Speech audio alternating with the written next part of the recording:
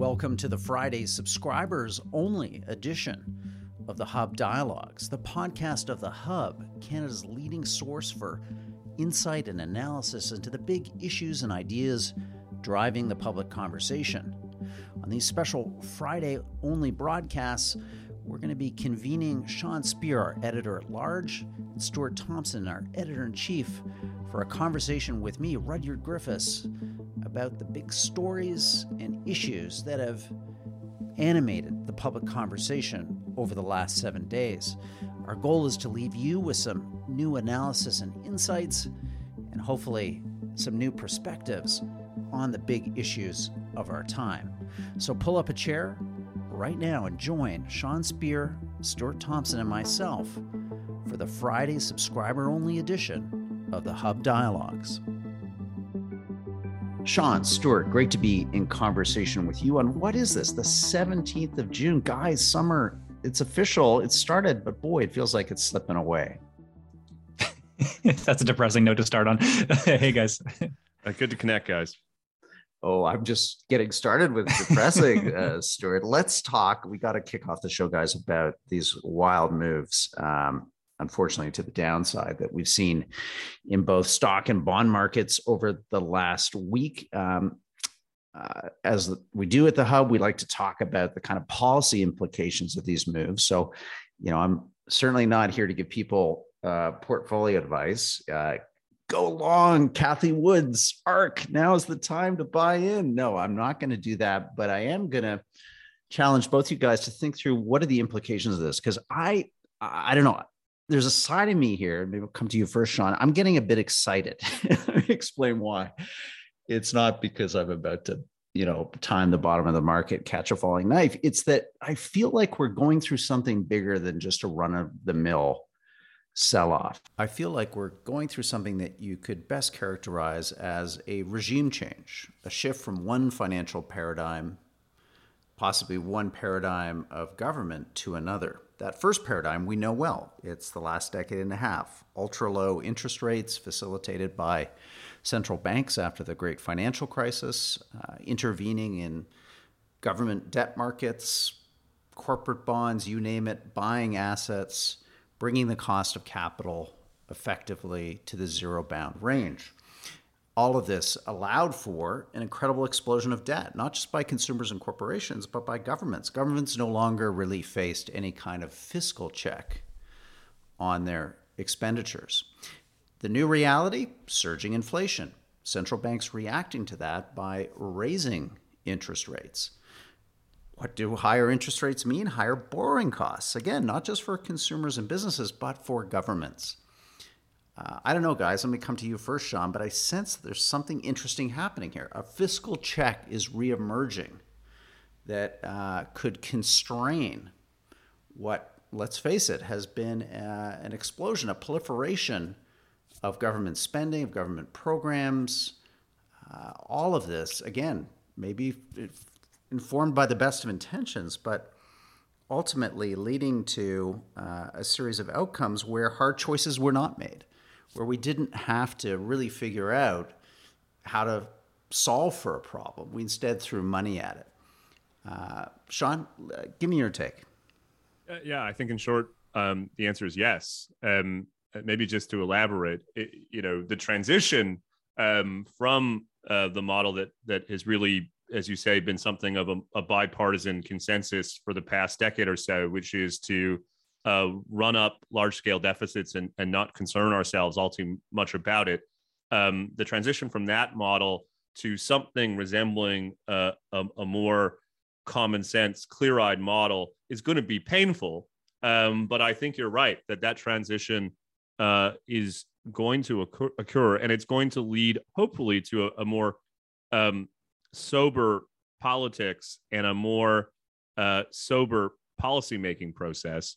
Let me just make two big picture points. The first is, in hindsight, did we not get much for this decade or so of easy money? Right? When you sort of think back about how we dedicated fiscal resources in Canada, the United States and elsewhere I mean, basically, we borrowed for short-term consumption, and so as interest rates come up, and you think back about what we accomplished, it's a pretty thin gruel.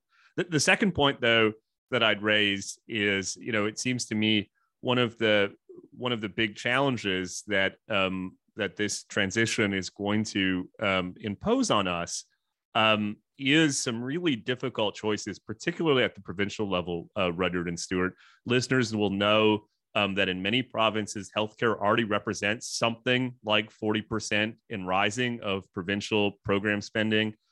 Just this week, we have the head of the Canadian Medical Association essentially saying the Canadian healthcare system is broken due to these pandemic-induced backlogs for surgical and diagnostic testing. So, if you're making predictions, let me make a prediction here.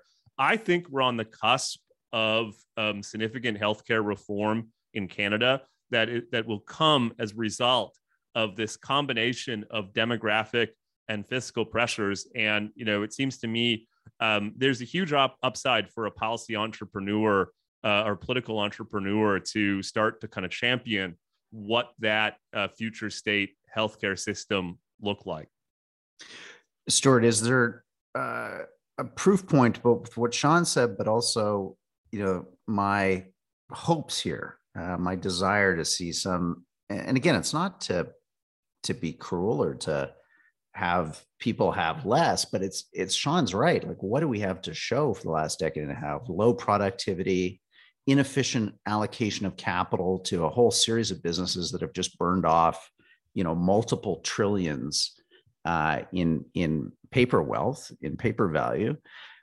Stuart, walk us through Christopher Freeland's press conference this week, because again, I thought, does this signal the sea change, the regime change? Instead of announcing a whole bunch of new programs, a la Newsom in California or Legault in Quebec or Boris Johnson in Britain, it sounds like the Minister of Finance has kind of gotten a bit of religion when it comes to fiscal restraint. Did I read that press conference and what came out of it right in terms of your interpretation? Yeah, I think they are towing this really difficult line of looking like they're doing something and also kind of admitting that there's not a whole lot at this point they can really do. I think most of the action on this is coming from the central banks. And, I was hearkening back to last year when the Ford government found itself in the middle of a COVID wave and they didn't know what to do. So they ended up having this long cabinet meeting and closing playgrounds and giving the police these extraordinary powers with immediate backlash. And that is the impulse in government sometimes, is we just need to do something. We need to give people some cash. We just need to look like we're on the ball. And I think that can be a very destructive impulse at times. So that's probably correct. The way you said it is that they knew politically they had to look like they were taking this seriously. They, I think, also seemed to be aware, given I read Freeland's speech closely, and it seemed to me that she was willing to admit some things that I didn't think that I would hear from her. One is that, this is, as Pierre Poilievre said, throwing gas on the fire when you start spending more money. So all of the you may have heard the number 9 billion, the 9 billion worth of things they're doing. These are previously announced, previously intended things, like indexing things to inflation and adding a few more bucks here and there. So I think that's a big part of it. But I think it is kind of an admission too that, this at this point now, like all of this spending, all of this deficit spending has already happened. The problem now lies in Tiff Macklin's hands. I read the speech slightly differently. It seems to me that the Trudeau government's interests and Chrystia Freeland's long-term interests aren't precisely aligned.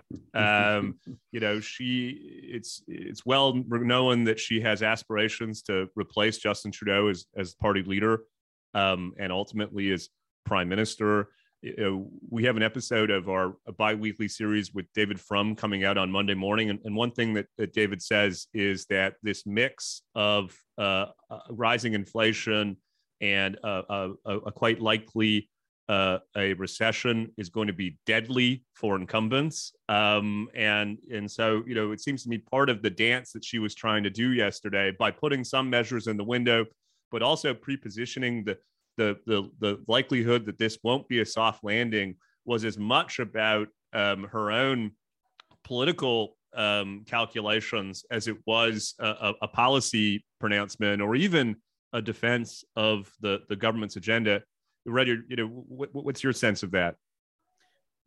I agree. There's some positioning there. She even said, to the deficit hawks or to the hawks, fiscal hawks in the audience. So using that kind of language, understand that there is that coalition in the Liberal Party. I mean, they have been MIA, driven out as, heartless Bay Street scoundrels under the prime ministership of Justin Trudeau. But they do exist. Bill Morneau, arguably, is the most prominent spokesperson there. So I wonder if part of this speech wasn't a reaction to Morneau and, frankly, an acknowledgement of the extent to which Morneau's critique, pushed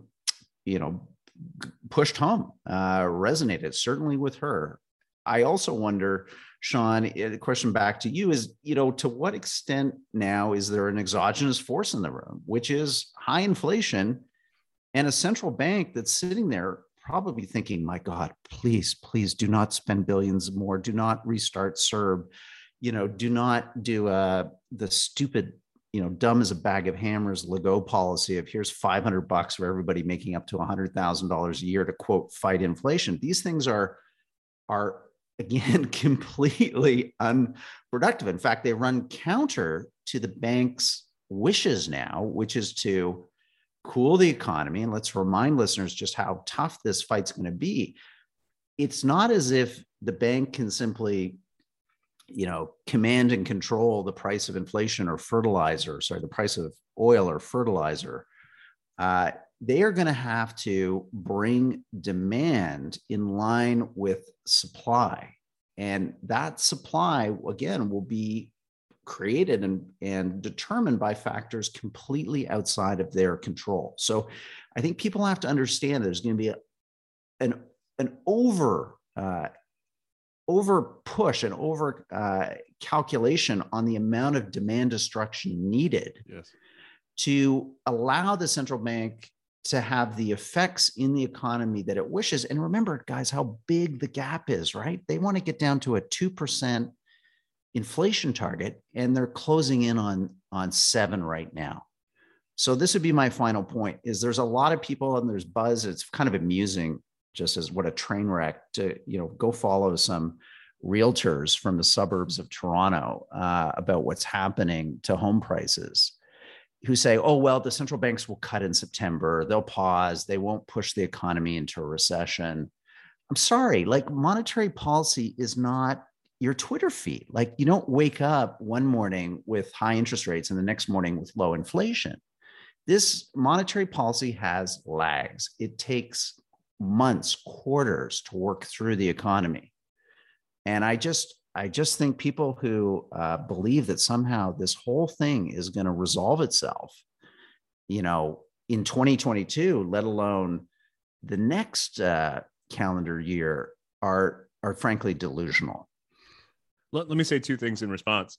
First of all, to your point, in an interview in the past couple of days, Larry Summers, the former U.S. Treasury Secretary, said the following: it's going to require substantial economic slack, a substantial increase in unemployment, and a reduction in GDP to bring inflation running above 8% and accelerating down to acceptable levels. So, I think one of the reasons that Chrystia Freeland talked yesterday about the risks to a soft landing is that she's reading the tea leaves just as Larry Summers is, and we're about to enter a period of sustained economic pain. The second thing I'll say, though, is to date, Rudyard and Stewart, Pierre Poilievre's gatekeepers narrative has been mostly a kind of rhetorical device. It has a kind of a degree of populism embedded in it. But one wonders if it's actually, and if you can start to provide it some policy expression is actually the kind of right way to think about our current economic circumstances. That is to say, as you say, Rudyard, well, the central bank is focused on bringing down aggregate demand and hoping that governments don't use fiscal policy to make that task more difficult. The other side of the equation is trying to boost supply in the short run, but also the long run. And one of the biggest obstacles to supply in the modern economy is the panoply of regulations and red tape that is impeding housing construction, that's impeding energy development, that's impeding biomedical progress, and any other number of issues. We need a supply side revolution if we're going to both deal with inflation in the near term, but also create the conditions for higher rates of growth than we've experienced over the past decade or so. So, if I was advising Pierre Poilievre, I would be thinking, how do I shift the gatekeepers' narrative into a concrete policy agenda that really, either by happenstance or intention, strikes me as actually the kind of right way to think about the economy in its current form. Let me come back to you, though, Stuart. Just test the thesis with you. I mean, does the gatekeeper analysis hold up when kind of all the boats are sinking? I guess my point is that it's one thing to kind of bang on about undeserved, elite self-dealing and privilege in terms of your relative economic positioning in the economy. But if we're headed here for a downturn, and again, let's remind listeners that, the United States catches a cold, we usually come down with the bubonic plague, and we have much higher debt levels. We never deleveraged during the financial crisis. I mean, to what extent, Stuart, could we see a very different reaction in the face of let's hope not, but let's say a bad recession in Canada, where people run into the arms of the Leviathan, to invoke, Thomas Hobbes? They're going to seek out the safety and the protection of the state. They're not going to be interested in blowing the state up, of deregulating, of creating insecurity and change in the economy at a moment of economic peril. Yeah, I think that's definitely something to watch for, but I think it's highly dependent on when an election happens and at what stage we're at in whatever economic situation we're in. Because, you think back to the 2008 election, when we were on the precipice of the financial crisis. I was younger then. I didn't have a lot of skin in the game financially at that point in my career. But it was worrying, and you could feel that permeating the whole world. And I think Stephen Harper's soberness, he was an economist, he seemed like a stable person. That was really good for him at that time, I think. And then in America, that was the Obama versus McCain election happening at the exact same time.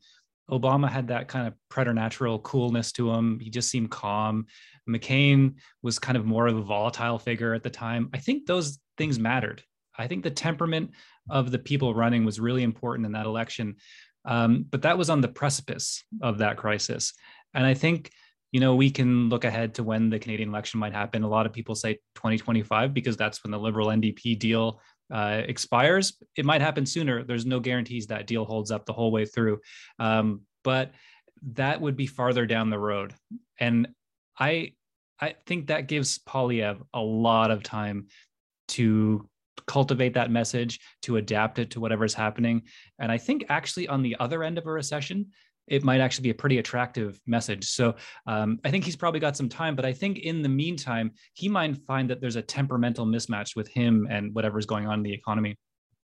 Guys, let's take a break. You're going to hear my dulcet tones, a siren call to try to get you to join our newsletter at the Hub every day at 7 a.m. Eastern. Stuart Thompson's out there, his labors of his keyboard, along with Luke and Amal and Aiden, our core team, getting you that per diem newsletter. You're going to get an ad for that next. And then when we come back, we're going to talk about some new polling the Hub has out on how Canadians are perceiving inflation. And we'll take this discussion from the macro and the hypothetical to the real world experiences of Canadians facing some of the fastest changes in all kinds of things, groceries, gas at the pump, We've got that polling data for you next. Rudyard Griffiths here, the Executive Director of The Hub. Thank you for listening to this, our Friday subscriber-only podcast. If you're enjoying this podcast and what The Hub is all about, providing insightful analysis and insights into the big issues and ideas facing Canada, all from a 100% Canadian perspective, please consider becoming a donor. You can do that right now at www.thehub.ca. Simply click on the button Donate. We'll send you a charitable tax receipt and a whole bunch of great benefits that come with being a Hub donor. Again, you can do that right now at www.thehub.ca. Thank you in advance for your generous contribution. Now back to our program. Welcome back to the Hub's weekly roundtable. I'm Rudyard Griffiths, your Executive Director. I'm in conversation with Stuart Thompson, our Editor-in-Chief, Sean Spear, our Editor-at-Large. Well, Stuart, the Hub has a new partnership. We're excited with Leger, the pollster, who's providing us with some great analysis and insights through a huge survey panel that they have in Canada. You've just conducted your first poll with Leger. Give us a sense of what the findings were. You're kind of exploring the theme of inflation. What were we able to tease out in terms of some new analysis and insights? Yeah, listeners may have heard me complaining about filling up my minivan in Canada here, and it won't surprise them to know that the first question I asked Canadians was about gas prices. So I think it's a little bit more bleak than I expected. And Heather Bastedo is our polling expert. She's worked really well with us for the last year. Any good polling you see on the Hub is usually coming out of her brain. And she did something really smart here. So 34% of people said they can't cope because of gas prices. And then the question says, well, what do you mean by can't cope? And gives people a bunch of options. So we always wonder in polling if people maybe are dramatizing their situation. Maybe it sounds worse when you put it in a headline than it really is. But, we can let listeners decide now, because 66% of people say it means they don't have money to do the things they want to do after things like filling up their minivan in Canada. Nearly 40% of people said it means they are struggling to keep up with bills. 32%, it means they can't afford the groceries that they would usually buy. 15% said it's making them have trouble with their mortgage payment. And this is only in the early days. This is a recent poll. The good thing about this situation we have is we can get this stuff out super quick. It's only a week or two old at this point, depending on when you listen. It's going to get worse. People are going to be feeling this a lot harder too. One thing I think maybe the Liberals, if we're looking back to that Chrystia Freeland speech, one thing the Liberals might be thinking about here is something our polling tells us, that women are more concerned about this than men. And people aged 35 to 54 are extremely concerned. These are the top groups of people who are concerned. So if Chrystia Freeland is looking to sort of allay some fears, I would say those demographics are particularly important to her. Sean, what was your takeaway from the survey findings? Well, it seems to me that one of the key takeaways is that, we read oftentimes these reports, Rudyard and Stuart, about household finances and the fact that a lot of people are living paycheck to paycheck. And that holds together as long as prices are low and unemployment is low, but it doesn't leave much slack if economic circumstances change. And I think what that polling is telling us is that, even at this early stage, when we haven't seen the full maturation of rising interest rates throughout the economy, that the burden and cost on Canadians is already starting to bite. Rudyard, you often talk about household indebtedness on this podcast. Rising interest rates will necessarily impact people who have student loans or costly mortgages, et cetera, et cetera. So I guess that's a long way of saying I mentioned in last week's podcast that I worry a bit about the political economy fallout from this experience. One thing that Stuart has mentioned in the past is that in the 2019 election, the People's Party made a play on immigration and it kind of dropped like a rock. The party ended up with something like 1.5% of the popular vote. In 2021, they seized on energy and agitation around pandemic restrictions, and they managed to get something like 5% nationally.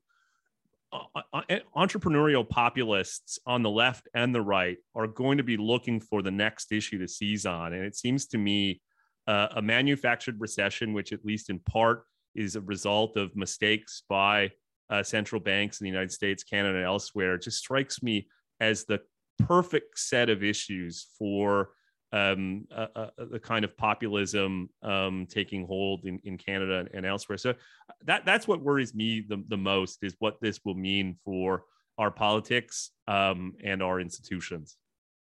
It's interesting that you mentioned immigration because, we think about policy issues in Canada. One of the incredible things that we've developed is this broad and wide consensus around the importance beyond economics, the cultural importance of higher rates of immigration. We have the highest per capita rates of legal immigration in the world. And it's a remarkable kind of achievement. It's what arguably has made 21st century Canada kind of interesting. I worry a bit, guys, that, if the Liberal government continues to fall through under a lot of pressure from the banking lobby and other parts of the economy, real estate that have become over the last decade very dependent on debt and loan growth. If you bring in, what these new targets, close to 500,000 people annually into a country that is undergoing a recession and large scale, job layoffs, I worry, Stuart, that, this could be the catnip for the brand of populism that we always hoped would never show up in Canada, which was the nativist, exclusionary, frankly, at times, racialized argument about the composition of Canada and what this country, should look like. That worries me. Yeah, I've actually I've always had the work of Eric Kaufman, the political scientist. He's actually Canadian. I think he's based out of the UK now. I keep that in the back of my head because his premise is that, Canada's kind of an outlier on this. You've seen a lot of this in Europe. We've seen it with Trump in the US. And his hypothesis on the reason Canada's an outlier is that we have very strong elite boundaries on this. You wouldn't read anything in a mainstream media outlet about this.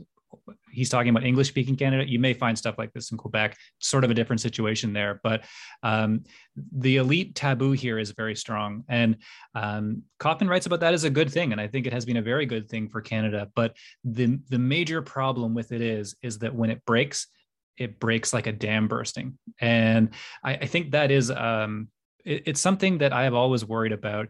And it's something that I don't think the left has grappled with. And the trouble is, if the reason that we allow X number of immigrants a year, it's not based on some economic equation. This is not based on productivity or anything. It's based on what politicians feel like the country can handle without problems like this arising. And there's no guarantee that they know exactly what that number is. There's no guarantee that the situation stays the same as when they made that initial estimate. So I think it is something to worry about because we've seen this in almost every country in the Western world at this point, and there's no reason to think that we're so special that it won't happen to us. And I think there is, I think probably the reaction from the left, if you were to say lower the immigration number, would be a racist thing to do. I think maybe we need to get a little more nuance into this to imagine that we're talking about how things will affect our society, not that we're doing a racist thing or a non-racist thing. We're trying to use our judgment to choose the best thing for Canada. Ton of insight from both of you on this issue. As you say, Rudyard and Stuart, this is a kind of prudential question. How do we protect this kind of special Canadian inheritance, which is relatively high levels of public support for relatively high levels of immigration? What's interesting, Stuart, you said that this is an issue that, generally speaking, progressives aren't prepared to address. But I would note that yesterday, in response to Chrystia Freeland's speech, Miles Korak, a well-regarded Canadian economist based in New York, someone who has some proximity to the current government, was critical along these lines. He first criticized Freeland for being disingenuous and trying to make the case that higher levels of immigration was somehow a solution to some of the economic challenges that we've been talking about.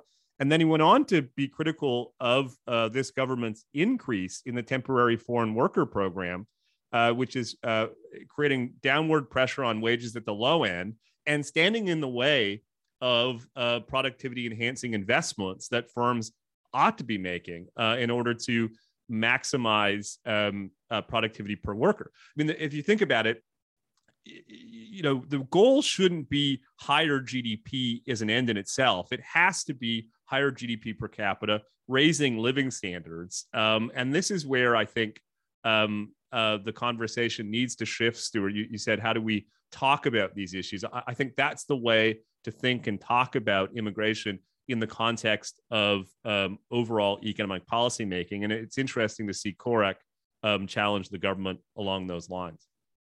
Yeah, two things just to spark off there. A really interesting discussion is, David Rosenberg has done some of the research. And if you back out immigration and its GDP effects over the last decade of, again, super easy money policy, all kinds of credit growth, all kinds of stimulation vis-a-vis, taking the portion of our economy dedicated from real estate from the mid single digits into the high teens, all that growth, knock a percentage point or more off if immigration levels were constant not constant, but if there was no immigration one year to the next. So a lot of our GDP run up over the last decade or two masks, again, problems with the per capita GDP, which is so critical, Sean. It's really how we should always be thinking about GDP, because we want to know, are people individually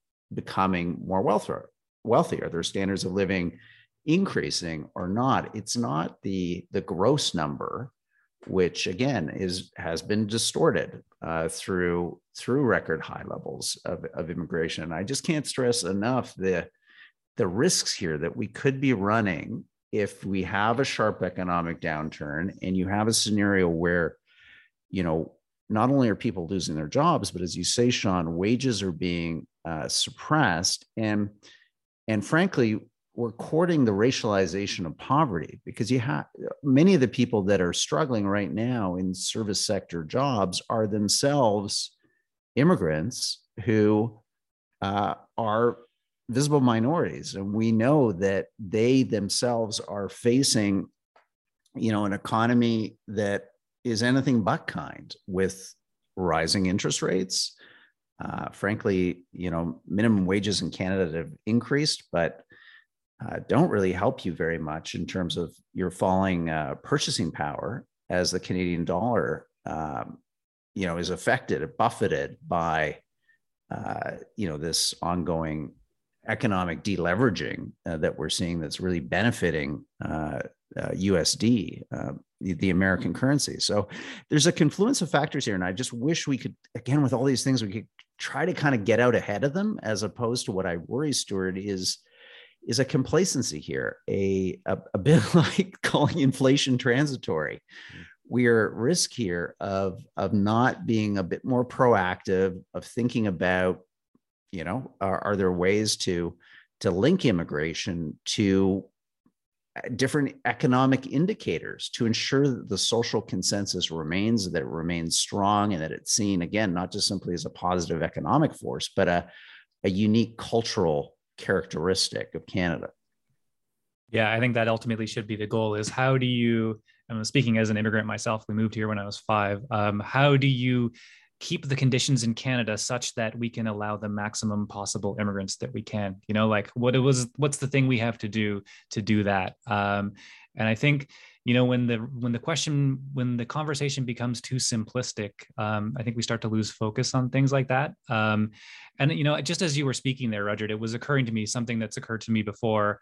When the pandemic hit, watching the struggles that the UCP government had in Alberta, it struck me that might be a crisis, sort of perfectly ill-suited for a conservative leader. just because of the way you had to react to it and the political pressures that any conservative would have on them at that time. It was perfect for the Liberal government. We are coming into a time now. All of the things that are happening are really, really bad for a progressive or left of center government. And I think that's going to keep happening. All of these questions, like the Liberal government does not want to talk about immigration. They don't want to talk about deficits. They don't want to talk about monetary policy. Justin Trudeau told us during the election, he doesn't want to talk about monetary policy. So it's going to be such an interesting switch for them. And we're going to be seeing a lot of Chrystia Freeland because when there's unpopular things happening, Justin Trudeau doesn't want to be the guy coming out of his house every morning telling us about them. So it's worth keeping an eye on this. I think we're in an entirely new dynamic, and we've gotten there within the last couple of months. Doesn't that come back to the kind of paradigmatic point that Rudyard kicked this conversation off with? That is to say that the net effect of this experience ought to be a kind of rebalancing of the way we think about economic and fiscal policy making.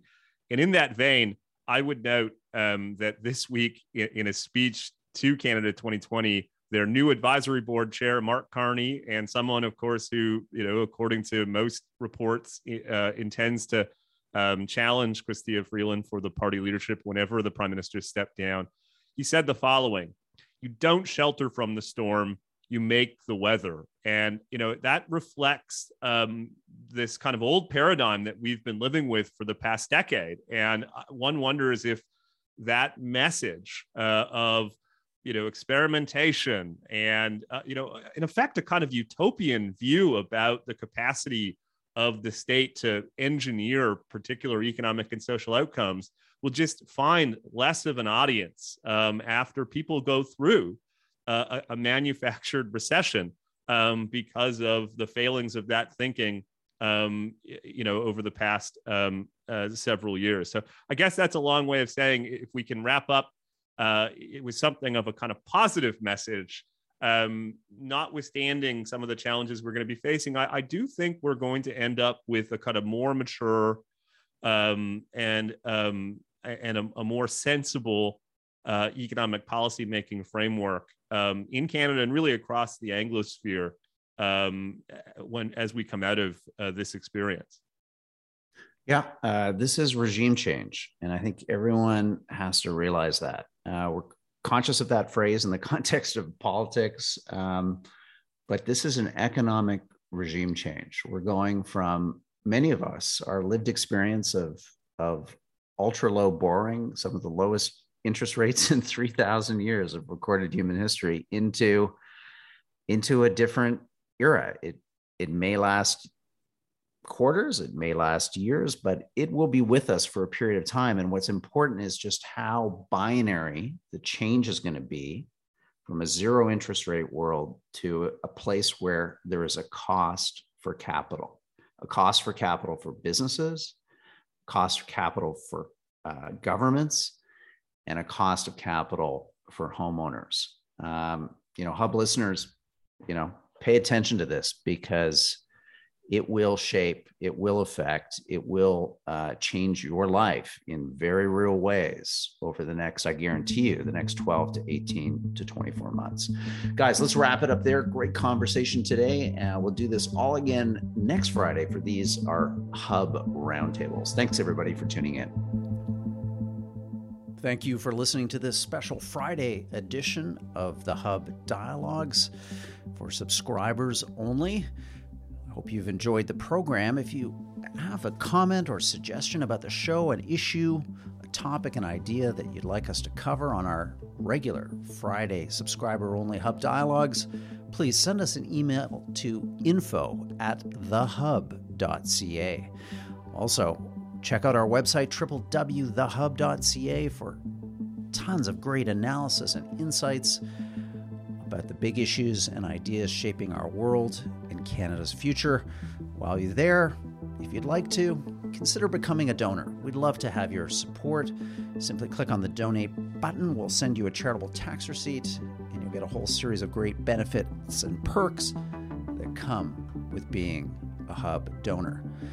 This edition and every edition of the Friday subscriber-only Hub Dialogues are produced by Ricky Gerwitz. I'm Rudyard Griffiths, the Executive Director of the Hub. Talk to you again next Friday. Bye-bye.